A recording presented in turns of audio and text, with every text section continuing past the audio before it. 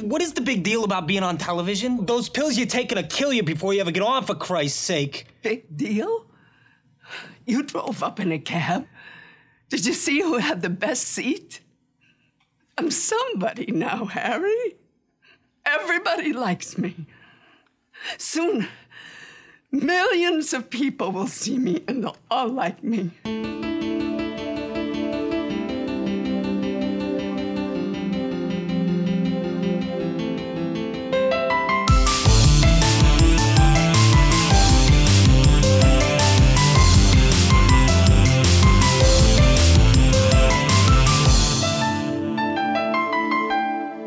G'day, welcome to Narratively Speaking, the podcast that explores the power of story in all its forms, its role in society, and how it helps to shape the ideas we think we believe in. I'm your work in progress host, Harv, and I hope you're having a bloody special day.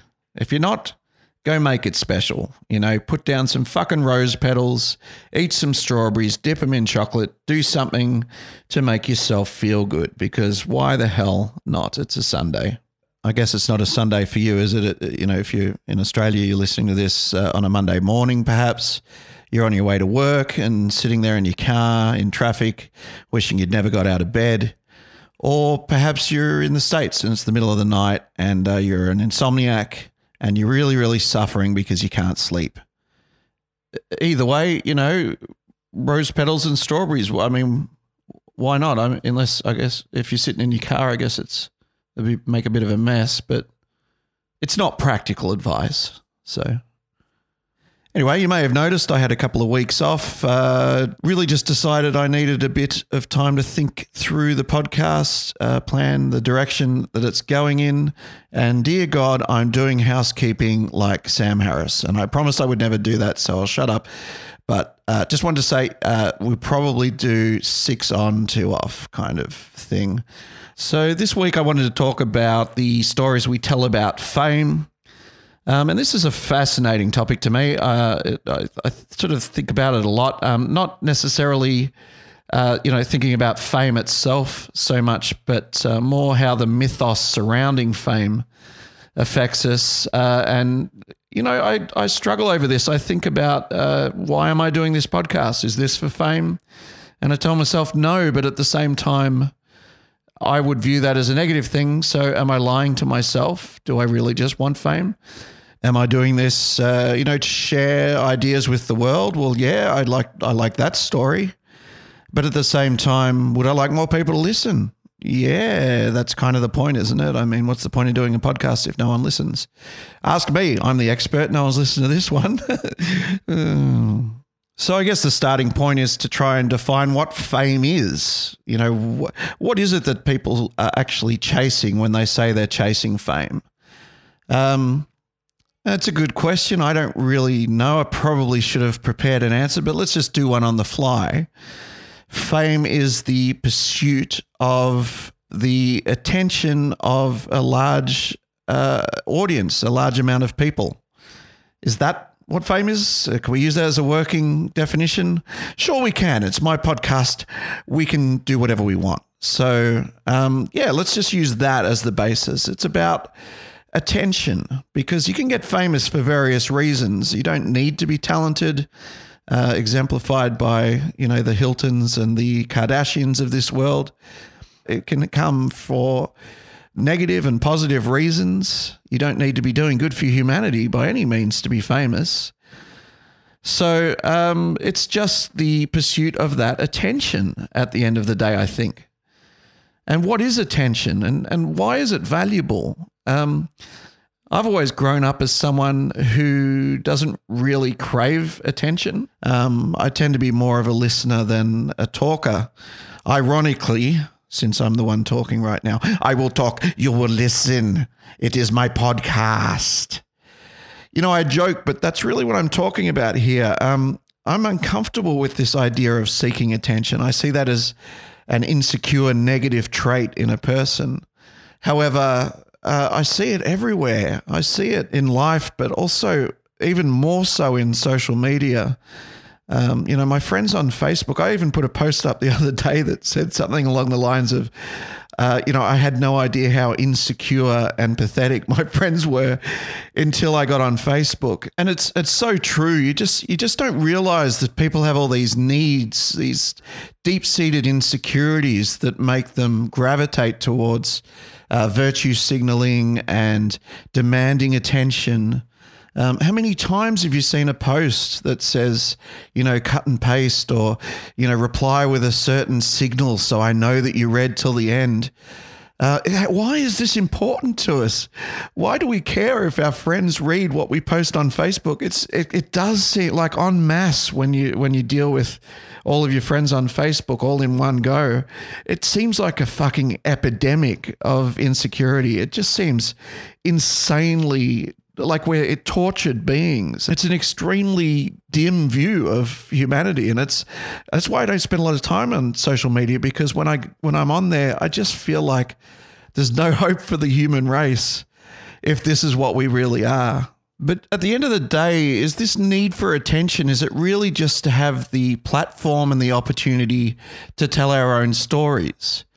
We talked about virtue signaling in previous episodes, and it really seems to be, to me at least, very much the core of what humanity and consciousness is, this idea of putting out your story about yourself. And you might think virtue signaling is a negative thing because it shows that you've got an ego. But even the very act of saying that you don't have an ego, or that you think that that's a negative thing, is projecting a positive image of yourself, and that has to be ego-driven too. So it really just does my head in. You could go around in circles about your own motivations.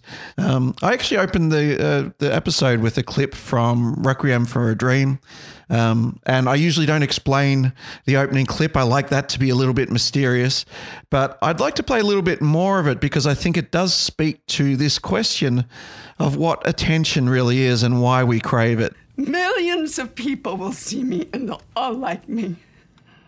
I'll tell them about you, your father, how good he was to us.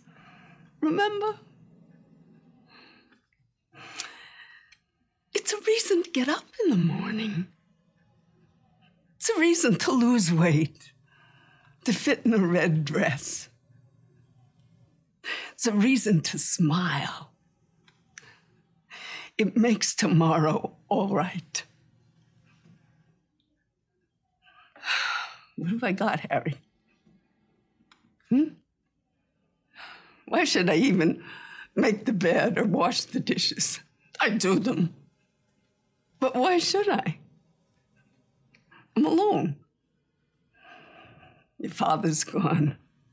You're gone. I got no one to care for. What have I got, Harry?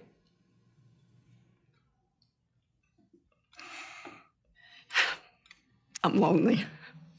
Gut-wrenching performance there from Ellen Burstyn, one of the best scenes in the movie. And if you haven't seen Requiem for a Dream, check it out, but do not watch it on a full stomach. That's the only advice I would give without spoilers. But the premise there that she's trying to express is that loneliness and having a lack of human connection is what's driving her to crave the fame. So she's using fame as a substitute for human connection, or maybe not a substitute, maybe it is genuine human connection. If you're on a stage and you're talking to a group of people and they're genuinely connecting with you, that's a real connection. That's not a substitute. Maybe I'm discounting it by saying, using the word substitute. Maybe that's why actors always say that they prefer theatre to film acting, because they get that immediate connection with the audience. Is that what fame is all about? This connection, this idea of connection. And I guess if you want to find out, the best thing to do would be ask a celebrity. When How I Met Your Mother first went on the air, I ran into an actress that I knew, and she said, "Are you just like so happy all the time?" Why am I unhappy? Okay, Stephanie Gaga hybrid person. Why are you unhappy? Why is it that you want to quit music? And I remember thinking like, oh, that sitcom's coming. Like that sitcom, it's coming. And when I got it, I mean, I won't say it was a depression, but you kind of go through a disappointment because that fame or that thing didn't satisfy the way you thought it was going to satisfy. I had bought into the not uncommon notion that when I taste success, when I get over there, then I'll be happy. But the strangest thing happened. As the show got more successful, I got more depressed. I thought it would be good to be rich and famous. It would be good to be the opposite of this. It would be good to have stuff. It'd be good to have money. It'd be good to be invited to the party. Well, I've been invited. I've been in. We're having this chat in a private Swish members club in East London. It's super cool. There's bare brick walls. Everyone's double good looking. But I've been inside now. I've seen the other side of the looking glass. It ain't fucking worth it. It's not good. It don't feed your soul. I still feel empty inside. I had everything a man could want, even then. I was a millionaire. I had beautiful women in my life. I had cars, a house, an incredible, a solid gold career, and a future. And yet, on a daily basis, I wanted to commit suicide. As a Beatle, we made it, and there was nothing to do. We had money, we had fame, and there was no joy. We are told that if we're beautiful, if we're skinny, if we're successful, famous, if we fit in, if everyone loves us, that we'll be happy. But that's not entirely true. I don't like wasting my time spending days just shaking people's hands and smiling, taking selfies. It feels shallow to my existence. I have a lot more to offer than my image. I don't like being used to make people money. I feel sad when I'm overworked and that I've just become a money-making machine and that my passion and my creativity take a back seat. That makes me unhappy. If you are looking for fame to define you, then you will never be happy, and you will always be searching for happiness, and you will never find it in fame. Well, ain't that a bit of a slap to the dick? You ask a famous person and they'll tell you pretty much universally that fame is not the answer and that it doesn't fulfill you in the ways that you think it will. And we hear this all the time. We know it in our hearts. So why are there people still chasing fame? Why is it that it seems that millennials, this new generation, and I don't particularly like referring to millennials as millennials, seems to be a kind of a negative label these days for some reason. But why is it that this generation seems to be chasing fame, Instagram fame or Facebook fame or YouTube fame? It seems like now that there are new technological avenues to achieve fame, more and more people are just going for it. But the stories that we get about fame are generally pretty negative. So where is the disconnect here? Are we not listening to the stories? Are we not learning from the stories? And you want to know how dark these stories can get? Just do a Google on YouTube and look into some of the more conspiratorial ideas out there about fame. We've got the Harvey Weinstein stuff going on in Hollywood, or the Me Too movement, whatever you like to call it. There's some pretty dark shit coming out about Hollywood and fame and the way people who are subjected to fame live and what they do and what they get into, what it does to you, how it darkens your soul. And I don't know if those stories are all true or not, but there's certainly no limit to how far down that rabbit hole you can go. And I just think that the whole idea of celebrity and fame has become really convoluted and, kind of bastardized, like whereas fame used to be the byproduct of success, and now it's the ultimate goal. And if your ultimate goal is to be famous, then you're gonna do a lot to get there, like sign your name in blood in a contract with the devil. Like you're gonna end up on a one-way street and it's going nowhere. Like that's just the truth. I've seen so many people like forsake their moral code and their value systems just for a little bit of fame, and it's not worth it at the end of the day. It's really not worth it. You're doing really well now, but didn't you release a CD like almost 10 years ago?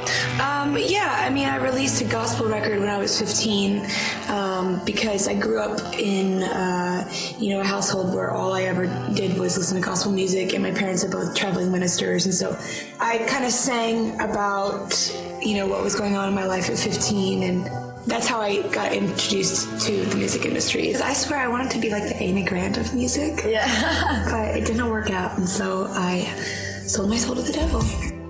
Why do you still do it? Why are you still out here? Well, it goes back to the destiny thing. You know, I made a bargain with it, you know, a long time ago, and I'm holding up my end. What was your bargain? To get where I am now. Should I ask who you made the bargain with? with the chief commander. On this earth? And this earth, and then in the world we can't see. So I'm sure you get the idea there. There's, hundreds of clips of artists, mainly in the music industry, but I guess also actors and whatever other types of artists you might imagine, saying that they sold their soul to the devil, right? Now, obviously this is, the easiest way to interpret this is as a metaphor. And it makes sense perfectly as a metaphor, and there's really no particular reason to look beyond the metaphor. But for instance, that video that I was playing there takes it in a slightly different direction, making it seem as if, stating explicitly that after selling your soul to the devil, which they take literally, you will then be possessed by demons. And that these demons are like the musical artist's personality when they're on stage, and it explains all of the alter egos and stuff that, crazy artists always seem to talk about. And that's true to an extent that, Lady Gaga talks about having multiple personalities. Beyonce's got Sasha Fierce. Oh, God, I can't even remember all their names. They start to blend together after a while, to be honest. But there's quite a few of them that had alter personalities. Britney Spears is another famous one that she started speaking with a British accent randomly in front of the press, and you can see footage of it. So it's really interesting stuff. It's fascinating. I can't explain it personally. I have a lot of trouble deciding what it all means. I don't think it means demons personally, but, if you've been listening to this podcast for a while, you'll know that I tried to look for the simplest answer. And in this case, there is no real simple answer. There's obviously something at play here, something that these celebrities are going through. And, there's a pattern, I think, not to be too much of a conspiracy theorist, but there seems to be a pattern to the signs and symbols that are put out in music videos. And if you have a look into that kind of stuff, you'll find it pretty undeniable that they're doing these like one-eye symbolism, and there's various themes that seem to repeat in music videos quite frequently, too frequently to be a coincidence. But why? Why are all these sort of anti-fame stories? Is it jealousy? Is it from people who are unable to attain the fame and want it? Saying that people have sacrificed their morals and their very soul to attain it, does that give them validity that they can pretend that they wouldn't even choose it even if it was offered to them because of the sacrifice they need to make? Is it that kind of thing? Is it a cathartic story? Or is it something that's based more in reality? Is there really evidence for this sort of stuff? Obviously, I don't necessarily believe that there's literal selling your soul, a literal devil. But as a metaphor, perhaps it's completely valid. Perhaps the sacrifices that the music industry and the entertainment industry ask their artists to make are quite extreme. And there's some logic to that. And if you'll allow me to go a little bit full conspiracy theory for a while, let's just have a look at some of those possibilities. We're going to keep it to the material world because that's where I like to live. But we don't need demons to explain some of the crazy and very strange behavior that you see in celebrities. Well, I think that, this is a culture of fear, and nobody's more afraid than people in Hollywood. They're afraid that they'll drop out of the top, they're afraid that they'll drop from the bottom of the pyramid, maybe to the middle of the pyramid. But they're the ones. Hollywood is the one that keeps all this power structure and all this culture of racism and sexism and classism and genderism and all of it in place. They continually feed it, and they make a lot of money doing it, and they do it at the behest of their masters who run everything. So, they're not going to get brave enough to do that. I mean, I think that there aren't many of us who are brave enough to do that. And I'm just, I'm lucky that I can do it, and I feel that I do it on behalf of many people in Hollywood too. I go to Hollywood parties, or occasionally I go to Oscar parties and things like that. And people, big stars, people will grab me by the arm and take me aside and say, "I just want to thank you for the things you say." And it blows my mind, but that's the culture. It's a culture of fear for sure. And it's a big culture of mind control too. MK Ultra mind control rules in Hollywood. If you don't know, Google that and look into it. So that's Roseanne Barr on Breaking the Set talking about MK Ultra mind control in Hollywood.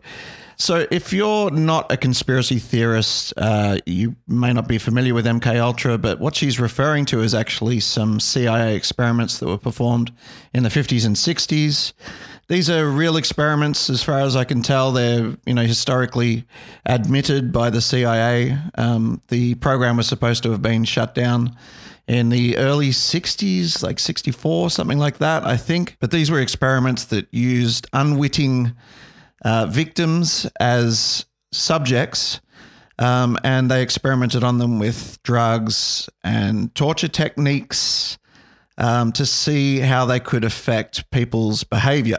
And I guess the stated goal of the experiments overall for the military was to create like a Manchurian candidate, someone who would be an unknowing assassin who could be triggered with a keyword and then triggered back into their regular personality without any memory of what they'd done. So pretty crazy stuff, but did actually happen.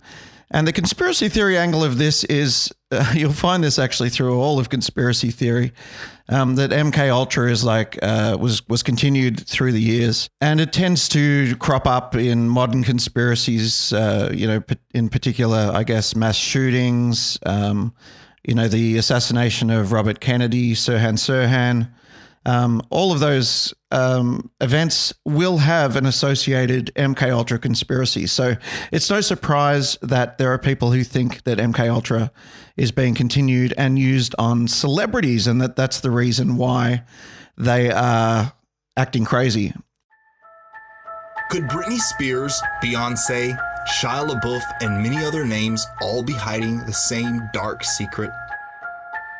One that is spoken of in hushed whispers in the entertainment industry. In the early 50s, the CIA began a highly secretive and nefarious mind control project known as MK Ultra, and later Monarch. Its goal? To gain complete control over the human mind. Signs of this controversial mind control project soon began showing up among some of the nation's best known stars. Today, actors, musicians, politicians, and even professional athletes are said to be under this form of trauma-based total mind control. MK Ultra mind control rules in Hollywood. But what are the signs? What should you look for? Could there be more than meets the eye to some weird celebrity behavior? Join me as we break down 6 signs of Monarch mind control. Now, there's some basis to this because MK Ultra was based around creating trauma-based dissociative identity disorder. So when someone undergoes enough trauma, they will dissociate alternate personalities, and those personalities can then be potentially used, I guess, and trained as separate entities to carry out a particular task. So whether that's playing the piano really well, singing, carrying out assassinations, or juggling watermelons, it can do that really well because I guess that personality doesn't have anything else to worry about. Not so sure about the logic of it, but I do have a thing in the back of my mind that dissociative identity disorder is a real thing. I know there's some doubt about that, and psychologists sort of look at it as a bit of a very rare event, if something that's possible at all. But I think about it in the sense that, your mind has the ability to focus on different aspects of itself and become good at certain things. For instance, I do computer programming. When I'm doing computer programming, I am not the same person as when I'm watching a movie with my girlfriend or talking to friends in a bar. So I just think of it as a more extreme version of that ability to kind of separate your personality into segments that are appropriate for the audience or the situation that you're in. But it doesn't stop there, of course. There's all sorts of other theories out there. One of my favorites over time that we used to mention on the 1240 Cerebral Flatulence podcast quite a lot when we were doing that is the celebrity clone theory. Now, this is the theory that the reason that celebrities kind of go nuts and have their little meltdowns and stuff is that they're actually clones. They're synthetic clones. And because they're synthetic, I guess their computer code can go haywire occasionally, and they kind of screw up in public. And our favorite purveyor of this particular theory was Vrillex. And if you want to have some fun for a couple of hours on YouTube, just go check out the Vrillex channel, where he'll explain the celebrity clone theory to you in detail and point out the celebrities that have definitely been cloned. But I don't think you need to go quite that far to explain the crazy behavior of our, upper echelon of celebrities. And it's quite possible that there's some sinister stuff going on, but I doubt it's cloning. God, you never know, I guess. I've seen Jurassic Park. I know cloning is possible. But at the same time, I don't think it's the simplest answer that we could possibly apply here. Being the artist that I am at Sony, I've generated several $1 billion for Sony. Several billion. And They really thought that my mind is always on music and dancing, and it usually is, but they never thought that this performer, myself, would outthink them. Yeah!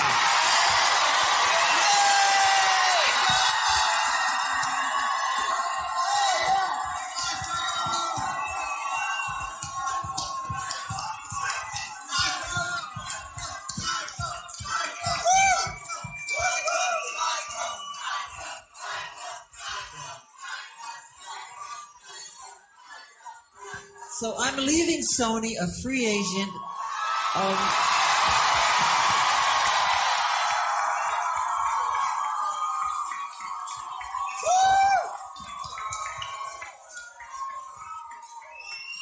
Owning half of Sony.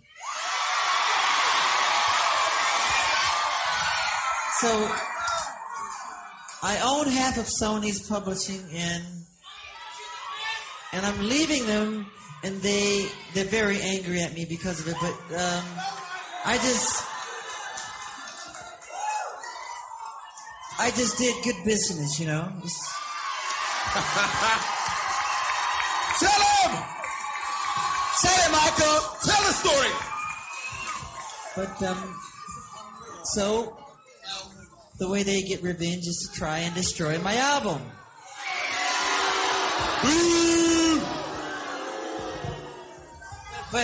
But I've always said, good art never dies.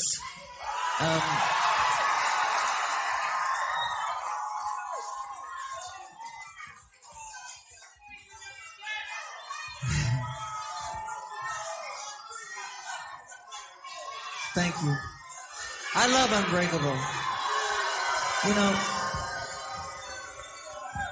And Tommy Mottola is a devil. Respect!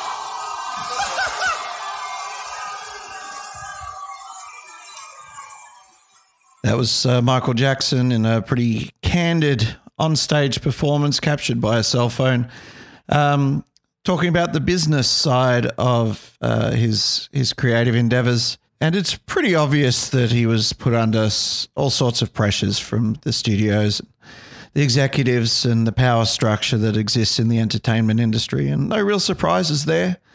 And it's probably enough to explain the crazy behavior of your average celebrity. I think it's quite likely that celebrities are put under some form of control, that they're monitored and that they're directed to speak on certain issues and that kind of thing. Perhaps they're kept somewhat docile. Perhaps they're given medication or encouraged to take medication that makes them a little bit less difficult to handle. And perhaps some of them do go under some form of abuse and end up with split personalities. I mean, they certainly show evidence of the split personalities. So whatever's causing that, it must be something that doesn't happen to us regular folk. But yeah, it could be as simple as, they're chosen because they have these mental issues and that makes them easy to control. I don't know. I'll probably never know. But what I do know is I find these stories fascinating. And I guess the main point of discussing all this stuff about fame is just to point out that dichotomy that every single story we hear about fame is essentially a cautionary tale. And yet we never seem to heed those cautions. And people who chase fame will get obsessed with it and chase it regardless of what the consequences may be. But it seems also when they do that, it's almost universal that they will regret the consequences that they suffer. So am I chasing fame? No, of course not. Don't be silly. I'm not chasing fame. I'm not that pathetic. Like, share, subscribe, tell your friends about the podcast, get your mother to watch it, and if you have to, subject her to MK Ultra mind control techniques until she agrees.